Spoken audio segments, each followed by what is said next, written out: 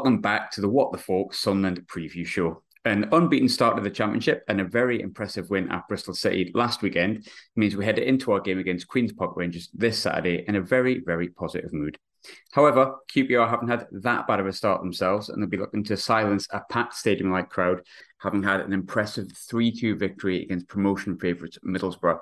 And helping give us the lowdown on Michael Beale's side and preview Saturday's game is Alex from QPR podcast, Our Generation. Alex, how are you, mate? You okay? Yeah, all good. Thanks for having me on, Graham. As always, first things first, though, I sort of mentioned in the intro, you also won 3-2 at the weekend, which I think must be a first on the show. Two teams that have both won 3-2. But obviously, a really big win against our near, but not that near, rivals and promotion favourites Middlesbrough. How was the performance? It was, I guess, a classic QPR performance. It's the sort of performance that every fan says their side does to them that causes heart attacks and problems and all that sort of thing. So we were 3-0 up at one point against one of the most fancied sides in the league, and you think that's all right. Let's just keep it like that, shall we? But obviously go on to make it very nervy in the second half. As our sort of standard of play drops, they suddenly look like the side that could get promoted automatically come the end of this season. And it gave everyone a little bit of a shock in the second half. Yeah, it was an entertaining game. If you were a neutral, you'd have loved it, basically. Yeah, it sounded a bit of a ding-dong game, but you can never get better than the people who are actually at the game. I think, talking of recent games as well, obviously at the time of speaking, just so the listeners that are aware, we haven't played our game against Sheff Wed. That'll be in a few hours. But yours took place last night. You lost on penalties to Charlton. However, looking through the team, vastly changed. Would it be fair to say you can't really take too much from the game? Well, for this weekend, that might actually not be the case because we've had a few injuries. So it was confirmed last night that Chris Willock, who scored a fantastic goal against Middlesbrough, I'm sure that your listeners would have seen on Twitter and such over the last week, himself, Luke Amos and Kenneth Powell, our new left-back, they're all going to be out for at least this game, which is worrying for us fans because the fullback position in Mick Beale's setup is quite important. He likes us to have them pushing forward quite a bit. And the left back that we've got in reserve is not good enough, basically, to put it nicely. He was out of his depth within about 10 minutes last night against Charlton. So it's going to be an interesting one. Again, some of the players that played last night, like Andre Dzell, will probably feature at the weekend because we've got Taylor Richards and Luke Amos out injured. And then we've got Nico Hammerleinen having to start as well at left back. And there's no Jake Clark-Salter either. So there's, quite a few. There's 5 key players already out after 3 games this season. So, try and stay optimistic, but it's worrying. I'm getting optimistic from my side now you said that, but I never let it get too far ahead of my station. I think you mentioned Beale there, of course. Obviously, away from the games themselves, the season's had a change in the dugout. He went from having one former Glasgow Rangers manager to a highly rated former Glasgow Rangers assistant manager, and of course, Stephen Gerrard's assistant previously at Aston Villa. Obviously, listeners will know I live in Glasgow, so I know an awful lot about Michael Beale and sort of his credentials. And I think prior to Alex Neil's appointment, he was someone out of at least like we've seen this interview. I'm not surprised to see he's getting a job in the Championship. He's so highly rated up here in terms of Glasgow. I'm trying to think of the word to use there, but I think he was due a chance effectively. And I think it's difficult to judge someone because you're like literally 2 games in the league and 1 League Cup game. So we can't judge him at this point. But what are the early impressions of Michael Beale? I think he's done good. Well, you can't really say whether he's done good enough or not. He's not had his first choice 11 out for the start. We haven't completed all of the signings that we perhaps want to do. The fullbacks position, both right and left, are becoming a problem. So there's going to be a lot of emphasis on getting at least one more of both in before the window shuts. They're probably going to be loans now, which isn't quite what we wanted at the start of the window. We were literally begging Millwall to sell us Danny McNamara, but they were holding firm and not selling. So some fans have suggested we wasted our time going over and over and over again with that. Again, striking position is another one that people would like another player signed in if we could, but I think that's going to become less important over the next couple of weeks. So it's difficult to say how he's done. He certainly comes across well enough to the fans, and doing the research into him upon the appointment, we found all these sort of recommendations and all this incredible stuff from the likes of Gerrard and from other people, from former players, from Rangers players, from Aston Villa players, just saying how incredible he is as a coach. And it kind of, at that point you think, oh yeah, I quite like this. It's not, and yeah, I like what I've seen so far in the Middlesbrough game. Did not like what I saw last night, but that is that's a changed 11, so you can't read too much into it. I guess the cop out answer here is ask me again after about 10 more games, and I'll tell you I have a better idea. Yeah, I had a feeling that might be the case. I think it's a funny one with Michael Beale because, like I say, I'll openly admit I'm a real big fan of him. But of course, I don't have a crystal ball, and you never know how the assistant manager, who's rated really highly as a coach and seen as the brains behind Rangers' title-winning season and the brains behind anything good Steven Gerrard has done, you never know how that's going to translate into management because management has so much more to it than just being a good coach. I think on the outside looking in, for me to QPR, I thought good appointment. I'm quite excited to see how that goes. However, as a fan, you don't always want to be that guinea pig, if that makes sense, for if it's going to work. You touched on there, obviously you read a lot of stuff and you were positive, and I think as fans, sometimes we do look at stuff and we say, well, let's take the positive, not the negative. But was there a certain section of the fan base that would be a little bit unsure, should we say, due to the fact that he hadn't managed before? I don't think so. I think we're a fan base that just like to get excited about anything. But if there's one criticism I could have of the appointment is that when we didn't sack him, but when we let Mark Warburton go last year, it was sort of, maybe us fans weren't quite on song of what the board wanted, but we're kind of under the impression that the next appointment was going to be someone that's going to take us to the Premier League, basically, because that's what we were going for last season, playoffs. And once you're in the playoffs, anything can happen. You're not going to sort of be content with making the semi-finals. You're in the playoffs to win it.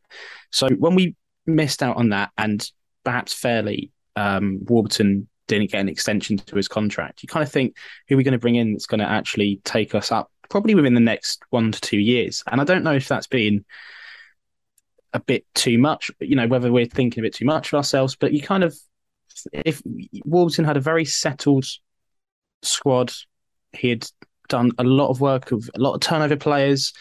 We had invested a bit more in the last couple of seasons in the squad, and it was moving in the right direction. So now this season's a bit of a reset. The squad isn't quite what we'd like it to be. It's definitely not good enough to challenge for playoffs. It wouldn't win the playoffs either. That sort of lack of strength of depth is being shown now with the amount of injuries that we've got. So yeah, it's weird. I think that would be the one thing I'd be slightly wary of, is that if it does go askew and it's not going brilliantly halfway through the season, I think a lot of people will change their opinions and will suddenly sort of say, well, we wanted someone that's going to get us promoted, and this is clearly not happening. Because obviously Warburton's someone else who I've known well up here because of his time at Rangers as well, and obviously had time at Brentford also, and he not in the same way as Beale, but obviously was very highly rated and almost unknown before he came to Rangers, went for his job or the work he did at Brentford. And he has a style of football and he's had some success. And there's a lot of people within the game that rate him really highly. So I thought, Warburton to QPR sort of made sense. And from the outside looking in, which is very much like minimalistic, because I haven't watched a great deal of QPR for obvious reasons over the past couple of years, but it seemed like he was pushing stuff in the right direction if it wasn't quite there. And yet, obviously, at the end of the season, I think it seems, as you touched on it, his contract had ended. It seemed like a mutual thing. Was his quote unquote sacking something that the fan base were behind? I think towards the end of the last season, there was a vocal part of the fan base that wanted him gone. And that, I didn't really want to see him go because I'd quite enjoyed what we'd done. He'd been blessed with some very good players, like Eberechi Eze, Chair and Willock, who are still at the club. So he's lucky in that sense, but he brought in players he was familiar with that improved us. I didn't really want to see him go, and I kind of did want to see an exciting appointment. And I guess Mick Beale is an exciting appointment in comparison to a few of the other names that were flying around, because we weren't going to go and get like Sean Dyche or someone like that, who's of Premier League or higher Championship quality. We were always going to have to go for someone that was relatively unproven. So I didn't really want to see him go, but there was definitely a large, like I said, I don't know if it's a large majority, but there was a vocal majority that wanted him gone. But I didn't feel like it was malicious. It wasn't sort of like we hate him. It was kind of, he's taken us as far as we can go. We need new ideas.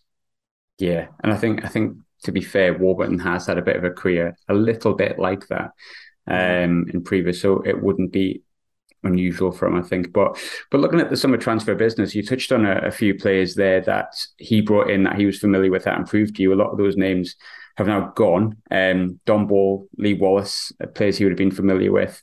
Of the ones that left, it seemed like there was I don't know whether it's fair to call them deadwood, but there's a lot of players that were shed, whereas it seemed it was a bit more specific in the players that you brought in. You've touched on a little bit that you'd like a few more. Of the departures, obviously, Charlie Austin, Don Ball, Kieran Westwood, David Marshall being two goalkeepers there, experienced ones. Were they all departures that the fan base were largely fine with? I think the one that people had problem with was Austin, because he's a bit of a sort of modern day club legend. Yeah. But I was definitely of the opinion that his sort of performances and his goal output wasn't good enough in the nicest possible way. He kind of ended up drifting too deep at times, whether that was a criticism of the whole squad and they weren't getting the ball up to him. But he's a penalty box poacher, basically. He's very good at that. I've never denied that. I loved watching him in the first couple of seasons we had him. And then the prime example of it is last season we played Everton in the Cup. He scored 2 headers inside the box against a Premier League defence. I mean, you could argue a bad Premier League defence, but it's still, they're Premier League players for a reason. And his movement in the box when the ball came in was better than any of them. He got scored 2 brilliant goals there. And he didn't do that enough. He didn't stick to his strengths enough throughout the season. It was incredibly frustrating to watch. So that would probably be the one that people were upset about. And perhaps in the way that we dealt with it, apparently there was lack of communication between him and the board. But it's kind of, that's petty little arguments between himself and the club. And he's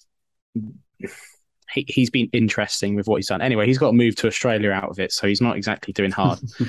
The goalkeeper situation's incredible, because last season I've never seen so many goalkeepers play for QPR. We had so many injuries, suspensions, AFCON departures. It was bizarre, leading to the fact that we had to sign David Marshall, who did do a steady job. And then eventually Kieran Westwood, because it was like, who else is available? Because Marshall's unfortunately got injured himself. So I think, without wanting to sound harsh, the players that we did get rid of were probably deadwood. Like, there's still a bit more to be cut away, but Don Ball, who people wanted to stay, and he's a great guy, Dom, but he's signed for Ipswich in League One. So, you can't. The proof's in the pudding a little bit, isn't it? You can't say that he's good enough then to play for us if he's been signed up by League One side. Yohan Barbe, who's left as well, he's without a club still, which is a bit shocking. I thought he'd been taken by someone. I thought he was meant to be going back to France, but according to what it says online, he's still without a club. Is that the boy who missed the penalty last season against us? Yeah.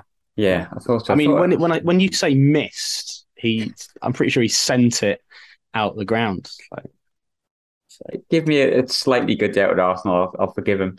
I don't want to be too bitter here, but I don't like Keith Stroud, and I didn't like him before. I don't like him that much either after the game. But that was a disgraceful decision. I just remembered it. It was the offside, wasn't it? Yeah. Yeah. That ball was in the back of the net, and you guys could have gone on and equalised within the last couple of minutes. I mean, that's what happened last night against Charlton. So perfectly plausible that could happen last season. But, I've got no problems with nothing that you did. It's just Keith Stroud. He robbed us of a quarter final in my opinion. Like, we don't get cup runs that often. So yeah, I'm quite bitter about it. Yeah, I never noticed. In terms of your incomings, obviously there is one name that sticks out, which I will come to in a bit. But in terms of impressive incomings, the one that stuck out for me would be Tyler Roberts. Obviously came in from Leeds. He missed his first two league games with injury. I think most people would have seen on Twitter last night. He scored a great goal as well, a kind of couple with Willock's goal. Are you excited by his arrival? Yeah, I never sort of was entirely impressed when I watched him play for Leeds. His goal record as well is not too inspiring. So it's fair enough to say that some QPR fans put two and two together and looked at that goal record and thought, what we doing here? But if he does what he did last night often enough, then he's going to win us round. But he looked lively last night, and it was quite, he was clearly a cut above what was on the pitch at the time. So, yeah, it seems like that was when we seemed to be doing good business early on in the window. We were looking for a striker, and he can be a versatile 10 as well, and all this sort of thing. But we're looking for a striker. And there was one available from the Premier League, so we went and got him on loan. So I think that was good business early on to just basically get what we could get at that point, because it doesn't look like we're going to get anything else at this late stage in the game.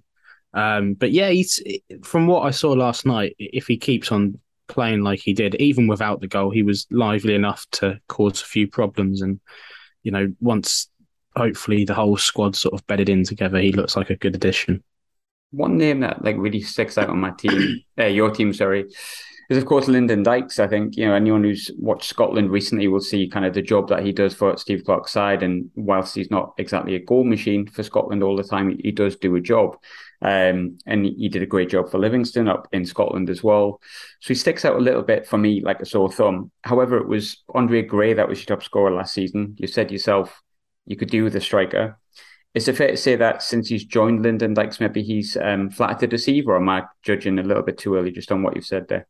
No, I think last season was unfortunate for him because he had a injury disrupted season. A lot of them coming after being away with Scotland actually on the international break, which is always quite frustrating. I mean, I'm my mum's Scottish, so I'm hot, So I'm biased towards him. I'd really like him, and the whole sort of he doesn't score enough goals. They kind of like point to what he does for Scotland and think. I know it's sometimes you're playing against like the Faroe Islands, whatever, but Scotland aren't a free flowing side that score plenty of goals, and he seems to score enough really when playing against teams of his level. And I just think that I guess you've got the quality of Robinson and Tierney on one side. They just seem to put more balls into him and sort of like give him the opportunity, which we don't really do that much. We did it against Borough, and he scores a very nicely taken header from a free kick from your hand, from a nice cross. So I think last season was frustrating for him because he ended the season before in really good form, and it looked like him and Austin working well together was going to be quite profitable for us. But yeah, I mean, I like him. He works hard. And he will score goals. He was on track for a pretty good return last season until the sort of injuries started kicking in. So, I don't really pay attention to people that say he's the worst striker ever and stuff like that. I like him a lot. Yeah. But then again, I am biased. He does do a job. And I think that's obviously at club and country, and his goal return wasn't that far underneath Andre Gray, and that's with me unbeknown to the fact that he's had his injury issues. But another couple of names that really stuck out to me, one of them really for the wrong reasons, one of them for a kind of meh reason. As a Sunderland fan is, of course, Jay Clarke-Salter.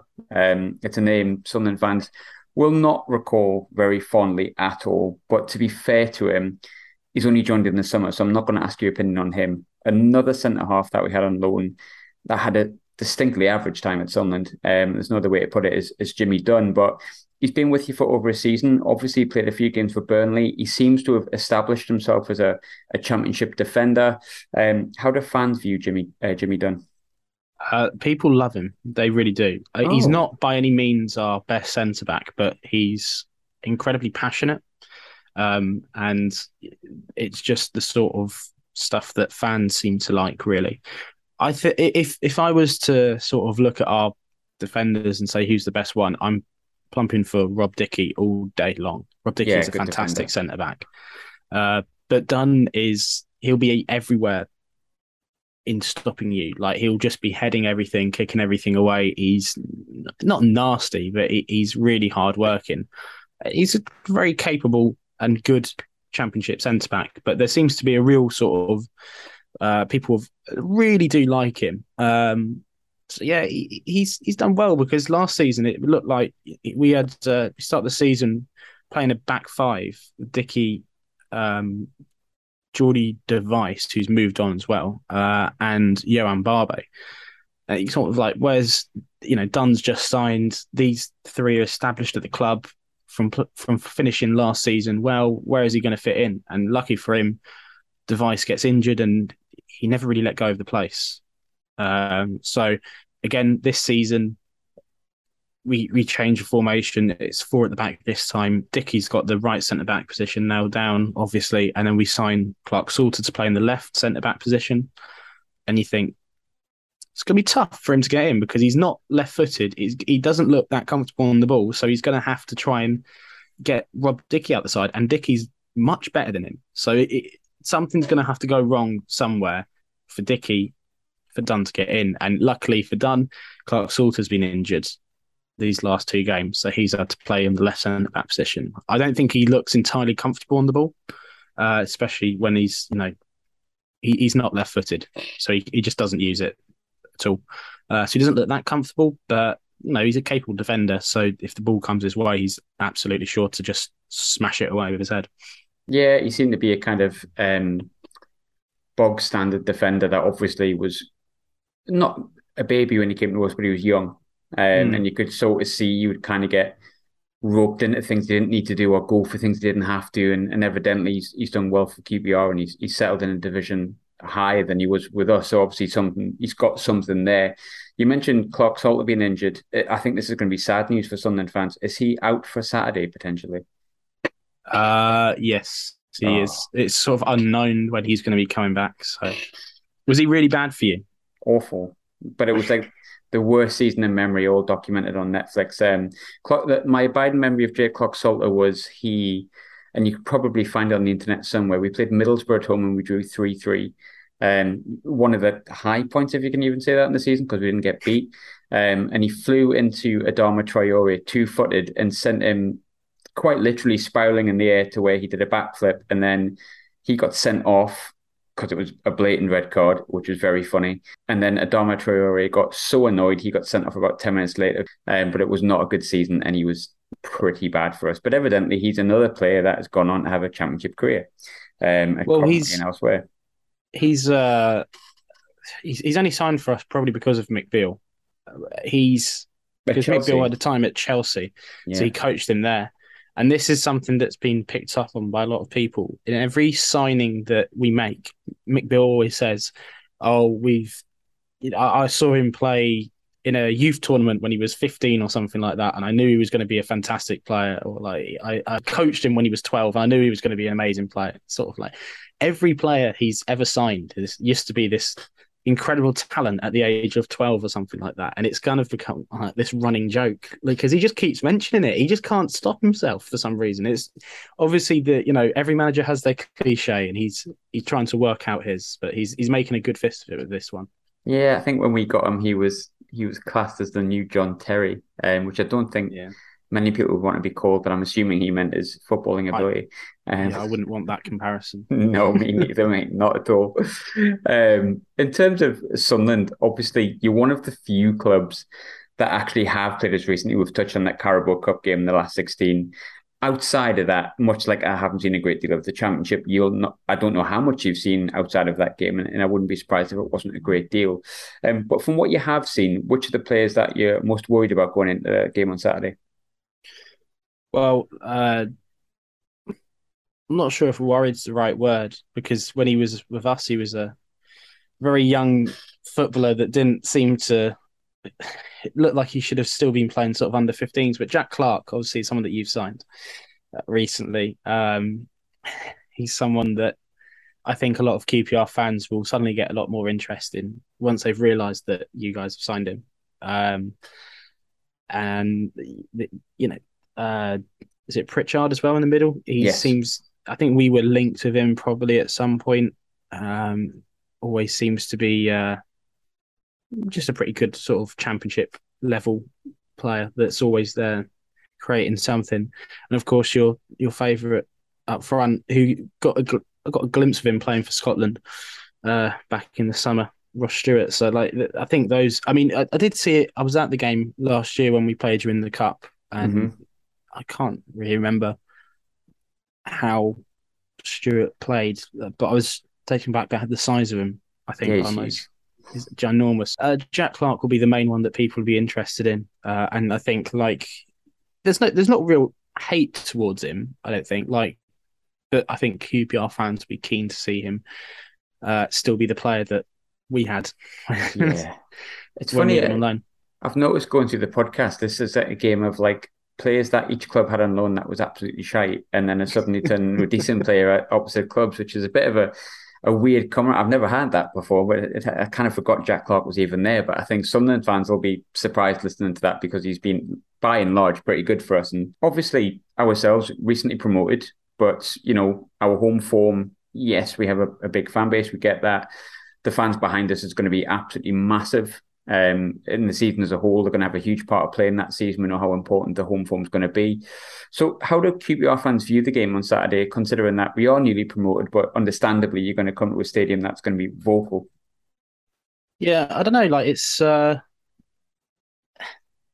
main thing that people have been talking about this game is the actually being able to get there because there's a Yeah. the cancellation on trains and stuff like that. I think people are kind of scratching their head about how to get up there. So, for, from that point of view, I'm glad I'm not going. I don't really know. There's I think people are worried a bit more now with the injuries that we've got that we might lose. There's not a lot of faith in the reserves that we've got.